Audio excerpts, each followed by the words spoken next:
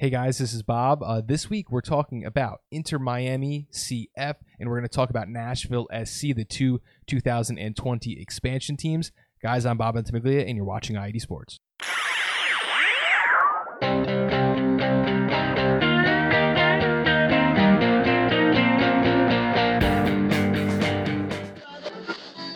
So, Alex, thanks for joining us again. It is right around the corner. We're just about a month and a half away from the kickoff of the 2020 MLS season. How you feeling? I feel good. 36 days till MLS starts. Champions League is a couple weeks away. We got two new teams. We've got a lot to talk about. Absolutely. And the first thing we're going to talk about today, Inter Miami CF, first expansion team that we're going to talk about today, and also the one with the stupidest name. I've talked about it before. MLS. Alex, you know what those letters stand for? Yeah, I had trouble at the beginning. I thought it was a typo. I'm going to guess it's club football, going with the Latin type name, taking also the name Internacional from Inter Milan. From Inter Milan. Now you're stealing a known name. Now, I get it that American teams have this inferiority complex. They want to name themselves after major European clubs. But Inter Miami, no. Just no. And then CF. It's MLS, Major League Soccer. I understand your marketing to your audience, and I love that. But just as a name in MLS, Inter Miami SC, you know, like just like everyone else. Come on, Nashville got this right. Inter Miami is losing on the name game already. Again, you know, they're gonna try to get the Latin base that's very popular down the South Beach. I'm just glad they didn't name another team United. I mean, I don't know how many United teams we have in MLS as is. We got to stop with the United names. You know when you can name a team United? When there are many and you bring them all together. That is when United is appropriate. I'm just glad, yeah. I mean, I'd rather have it entered in a United as a new team coming in, to be honest with you. But again, I understand the point that the CF part is a little weird to me. But the logo's cool. The colors are cool. The black, pink, the flamingo thing going on. You know, I love it. The logo is like a black, two flamingos, and with their legs, they spell an M in between them. Around the outside, Spanish Club Internacional de Football Miami, and on the bottom, Roman numeral MMXX. You know what that means, Alex? 2020. The David Beckham, they hit a home run on this logo. I love the logo. It reminds me, it's got almost like an 80s theme to it, the pink and the black, the Miami Vice when it was popular in the 80s, the TV show. I really like the logo. I love the logo. I love, from what I've seen of renderings of mock or kits and stuff like that, I really like the black and pink. I'm not going to lie about that. But when we talk about Miami, we need to go and take a step back and talk about their history, because this is not the first football club in Miami. No, they were one of the original franchises started off in MLS back in the early days, called the Fusion. Miami Fusion was 1998 to 2001, so it was a short-lived team. One of the first MLS clubs to fold in 2001. Alex, you were saying before that you thought that when this club went under, it was looking bleak. Yeah, the league looked bleak. Them and Tampa Bay Mutiny were going under. It seemed like already the league was in trouble. This is, you know, there's different phases. You know, I could break down MLS 1.0, MLS 2.0. You know, with the expansion, when Adidas stepped in and started putting $100 million, all the teams got to wear Adidas. Things changed. Back then, uniforms were Nike. You forget, now everyone's wearing Adidas. Back then, money wasn't as coming in as it was now, and that seemed to be a problem. In Miami, with lack of sponsorship, lack of advertising, and playing in Lockhart Stadium, which, you know, was designed, I do believe it was a high school stadium, 45 minutes outside of Miami in Fort Lauderdale. Not exactly it's not exactly Miami. Not exactly Miami, but it was a soccer-specific stadium, one of the first in MLS when they started in 1998.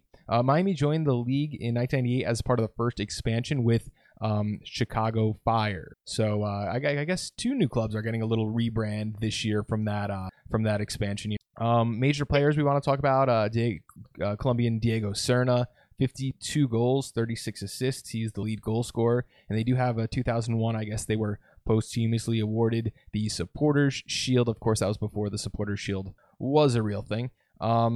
Faced financial troubles, and it was between Miami and the Mutiny, and it looks like Miami was the odd team out. So since 2001, they haven't had a top flight major soccer club. But Alex, enter David Beckham. And David Beckham walks in, and an icon. When he walks into the room, everyone knows who he is. He got a sweet deal with MLS when he signed his contract as a player in LA Galaxy. This was a sweetheart deal. Alex, it's almost $300 million to start an expansion club today. How much can he get in for? He got in for $25 million. $25 million. His just marketing alone, just the colognes and the crap that he sells in his own line of sneakers on Adidas alone, he could have just signed took it from his back pocket and gave the lead MLS. Again, David Beckham brings credibility. David Beckham has got a lot of contacts. He's played all over the world, from France, Spain, England. Players are going to want to play for him, especially international players. And Miami's if you're a professional athlete, that's a place that you want to live. Warm temperatures, great nightlife. Oh, we talked about that before. Now, nightlife can be a bit distracting, so they're going to have to go a little extra on some of the player investment there. With you can't have Brian Fernandez down there. That's for sure. Absolutely. Again, you can see that the team is very Latin influenced, and they're going to target to the Latin community down there, which is a great idea. I mean, again, with the name, without the CF, you don't need a CF to target to Latin audiences. You already have head coach Diego Alonso from CF Monterrey, former Uruguayan national team player. That's a good pick. They're already starting to build this team. Have a nice Alex. Do you have the roster up? They got a new goalie. Yeah, I do. But let me tell you something. Diego Alonso, that was a great hire. He's one of the best coaches on this side of the world. I mean, this guy can coach. He's put Monterrey to win in the Liga MX. He's won Champions League. This guy can coach, and that was a great hire by David Beckham. He's going to be a great coach in the league. Again, our league compared to other leagues, differently, salary cap, scam, TAM, DPs. It's a little harder to coach that way as a foreign coach, but this guy knows X's and O's. He's a fiery guy on the sideline. I think he's a great hire for this team. And again, Latin-based. You got an Uruguayan guy there. People are going to turn out. Great job by David Beckham in the Inter Miami. Now, we talked a little bit about the trouble you can get into Miami, and you need a good captain. Now, I don't know who the captain's going to be, but I would say there's a good chance they did not bring Luis Robles in just for his goal-keeping talents. He's on his way there. When I look at some of the MLS veterans, I see AJ De La Garza, Roman Torres. You got midfielders, young kid from Canada, Jay Chapman. You got Lee Newin. You got forward Juan Agudelo, who has sure seen his fair share of MLS. And you bring in a new DP, Matias Pellegrini from Argentina. Alex, when you look at this roster, does anything stick out to you? I'm a little surprised that they haven't signed a really big name. When they came into the league, they were talking names like Luis Suarez, Cavani. You heard that Cristiano Ronaldo is on their radar in a couple of years, maybe even a Messi, which is like unheard of. I'm a little surprised they haven't signed a big name. It's still early. I just saw a quote the other day that they're not done. They're looking for, they're looking to fill out the roster. They went out and they went the Atlanta way to sign some young Latin-based DP players. They also signed the Julian Carranza from Argentina. He's only 19 years old. One guy that stands out, one interesting signing I do like is the U.S. international Jerome Kaiswider that played from Germany. Yes. He's had a lot of knee problems, a lot of injuries, but at one point he was regarded as a very good prospect for the United States. I'm interested to see how he turns out for Inter Miami. The roster is sprinkled with some MLS veterans, like you just mentioned. I see Alvis Powell on the roster. I see Ben Sweat from New York City. Yeah. I see Roman Torres, who I really like in the center back. A tough guy. He's a little older, a little long in the tooth. He's a tough center back. Victor Olola they have back there. So, I mean, they mix. They have some young players plus young DPs plus some MLS veterans. I read up looking at the roster, and Luis Robles is one of the better goalkeepers in the league. He's a good leader. This team, I read off the bat, I don't think it's going to be the worst team in the East. I think they could contend for a playoff spot since so many teams almost make the playoffs. You can't write these guys off. Again, I was wrong last year on Cincinnati. On paper, a lot of us were wrong on Cincinnati last year, but I think I agree, and I don't think David Beckham is going to be content with this roster going into the season. I think if Cavani is available, and I just heard a whole segment about how he was making himself available, that he's going to be the guy. And if he makes a move to MLS, I wouldn't be surprised to see Cavani in Miami, and that takes them from a mediocre team to a really good squad. Yeah, or Luis Suarez. I know he's had knee surgery or ankle surgery, something like that for Barcelona. But if they can get Luis Suarez in here either, I mean, he's going to rip this. That's apart. Another player who I guess his time is running out where he is. With Suarez, it's like I don't follow Spanish soccer very closely, maybe as closely as I should. But all I know is every time I look, it's, hey, Luis Suarez, he's sitting out. He's hurt. Yeah, but when he's healthy, he produces. He can score, and he's got a nasty side to him. So I mean, again, David Beckham, he's up to something. Marketing wise, he's a marketing genius just on his own. What he's done for himself. They're going to get a named player eventually, and they're going to be successful in the league. I don't see David Beckham failing. Again, Inter Miami is great for the league. We have a name owner that's a world recognition. Only could put MLS on the map. Interesting things coming to Miami. I look forward to seeing what they can do this year. Absolutely, and we'll see. Inter Miami FC starts 2020 this spring, first season in MLS. Now, when you move on, the next team we're going to talk about today is Nashville SC. Alex, do you see how that's done? Soccer club. MLS, Major League Soccer, soccer club. Nashville SC. Alex, open us up with some thoughts. Well, I do see the uniform is bright yellow. Now, to me, they look very similar to the Columbus Crew uniforms. Again, I know Nashville and USL has played with the yellow uniform.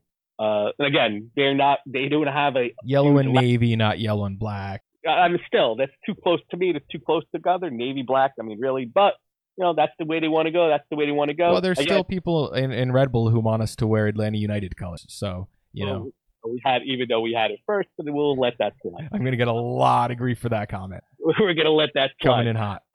Anyway, Nashville, they are not catering to the Latin community since there's not a huge Latin influence in Nashville. However, if you follow professional sports, the fans love their pro team. The Nashville Predators hockey team sells out. The fans go wild. Tennessee Titans had a good run in NFL this year. That stadium is loud as heck when you play there. Already, I'm hearing they're selling the lower bowl. They're playing at the Titans Stadium this year before the new stadium's being built. They're getting season ticket holders. It's in the thousands. I mean, the lower bowl they're talking about selling out, which is like 30,000. If that's anything true to fruition, they are going to be, they're going to be a great team in MLS. Again, the natural rivalry also. The Southeast is a little light with the teams. Atlanta needs a rival. There you go. Nashville's not too far away. And in between now you have Inter Miami right there also. So now the three teams there you're going to see could be kind of nice little rivalry going on. Absolutely. That's MLS loves rivalry for sure. Supposedly they will be playing in Nissan Stadium for now, but they have a new 27,000 soccer-specific stadium being built for 2022. That'll be called the Nashville Fairgrounds Stadium. Good luck filling 27,000 seats in 5 years. We know that's been tried and missed. I kind of like the smaller stadiums to start out. I would have preferred a 19,000 seat stadium. Well, they got big goals. Dream big. And one of the owners is Jersey native and Minnesota Vikings owner Ziggy Wilf. He built the Viking Stadium state of the art, and I'm assuming when this stadium gets built, he's not going to cut corners. It's going to be one of the state of the art stadiums in MLS. We can't wait to see it. In the meanwhile, playing at the Tennessee Titans home stadium, Nissan Stadium, so the stadium's being built, spacious football type stadium. But if they're going to get 30,000 fans a game, that's going to be a tough place to play. Absolutely. Now we also mentioned Miami being a party. Well, Nashville's a party town too. Yeah, Nashville's been known to people like their whiskey down there, and it's interesting to see when teams come in how they're going to be on game day. Little different kind of party though. Obviously Nashville kind of known as Music City, and we see that in their logo.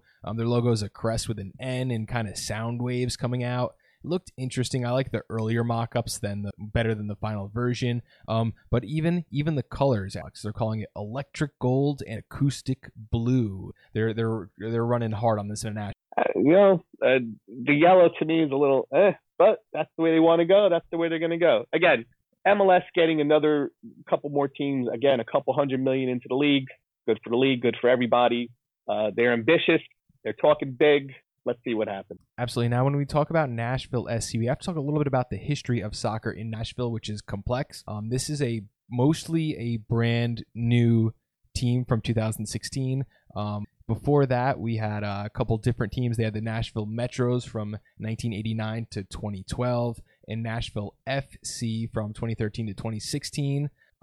Basically, if I can break this and make this really simple for our listeners, I know there's going to be a lot of people who want to weigh in because it is a complex story, but basically speaking, a new ownership came in, started Nashville SC, bought out the name from Nashville FC, and basically just started with their MLS bid. Most teams will start in USL and try to build the program up higher, but this was 2017. They go right to their MLS bid, and they I guess you get rewarded when you're bold. Is what I'm trying to say here.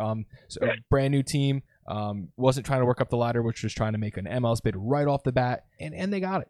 Yeah, kind of similar to what Cincinnati did. They started in USL. They had a fanatical fan base, and they decided to jump into Major League Soccer. Again, Southeast, we were expanding. MLS is expanding to the Southeast, not exactly known as a soccer hotbed, but people do not expect Atlanta to get 50,000 fans a game, and they are. So the soccer sport is growing. Again, this is a good move for MLS. Rich ownership. They should do well. I mean, again, they're ready. We're going to talk about the roster in a few minutes. They already have a DP or two signing. They have some veteran MLS guys.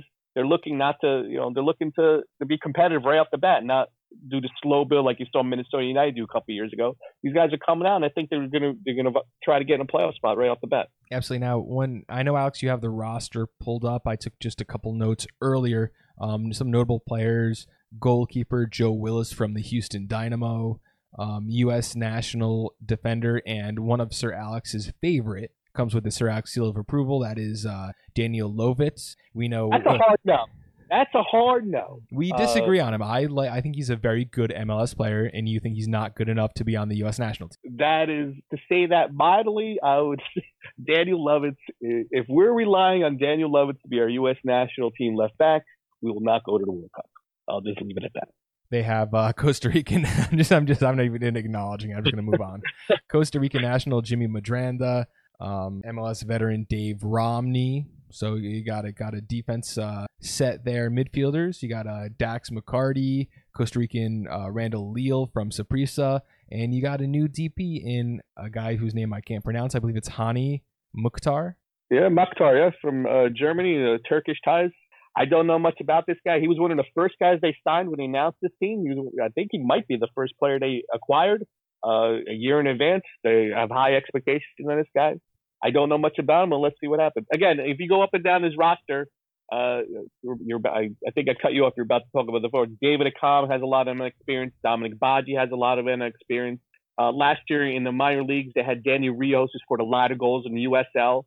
He's a Mexican player. He was pretty good for them. Let's see if he can make the transition to MLS.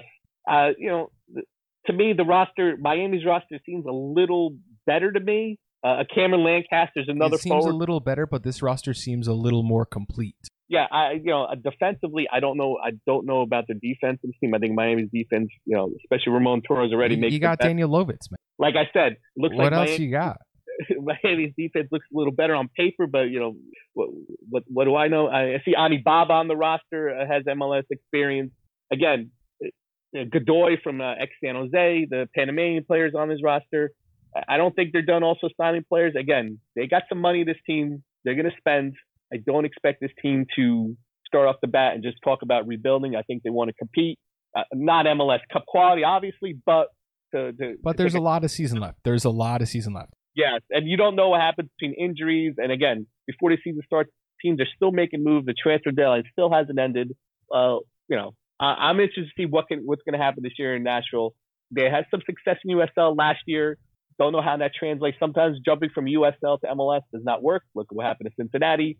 Let's see what happens with Nashville. Of course. One last kind of note. Coach Gary Smith returning to MLS to coach this Nashville SC team from, I guess, Colorado.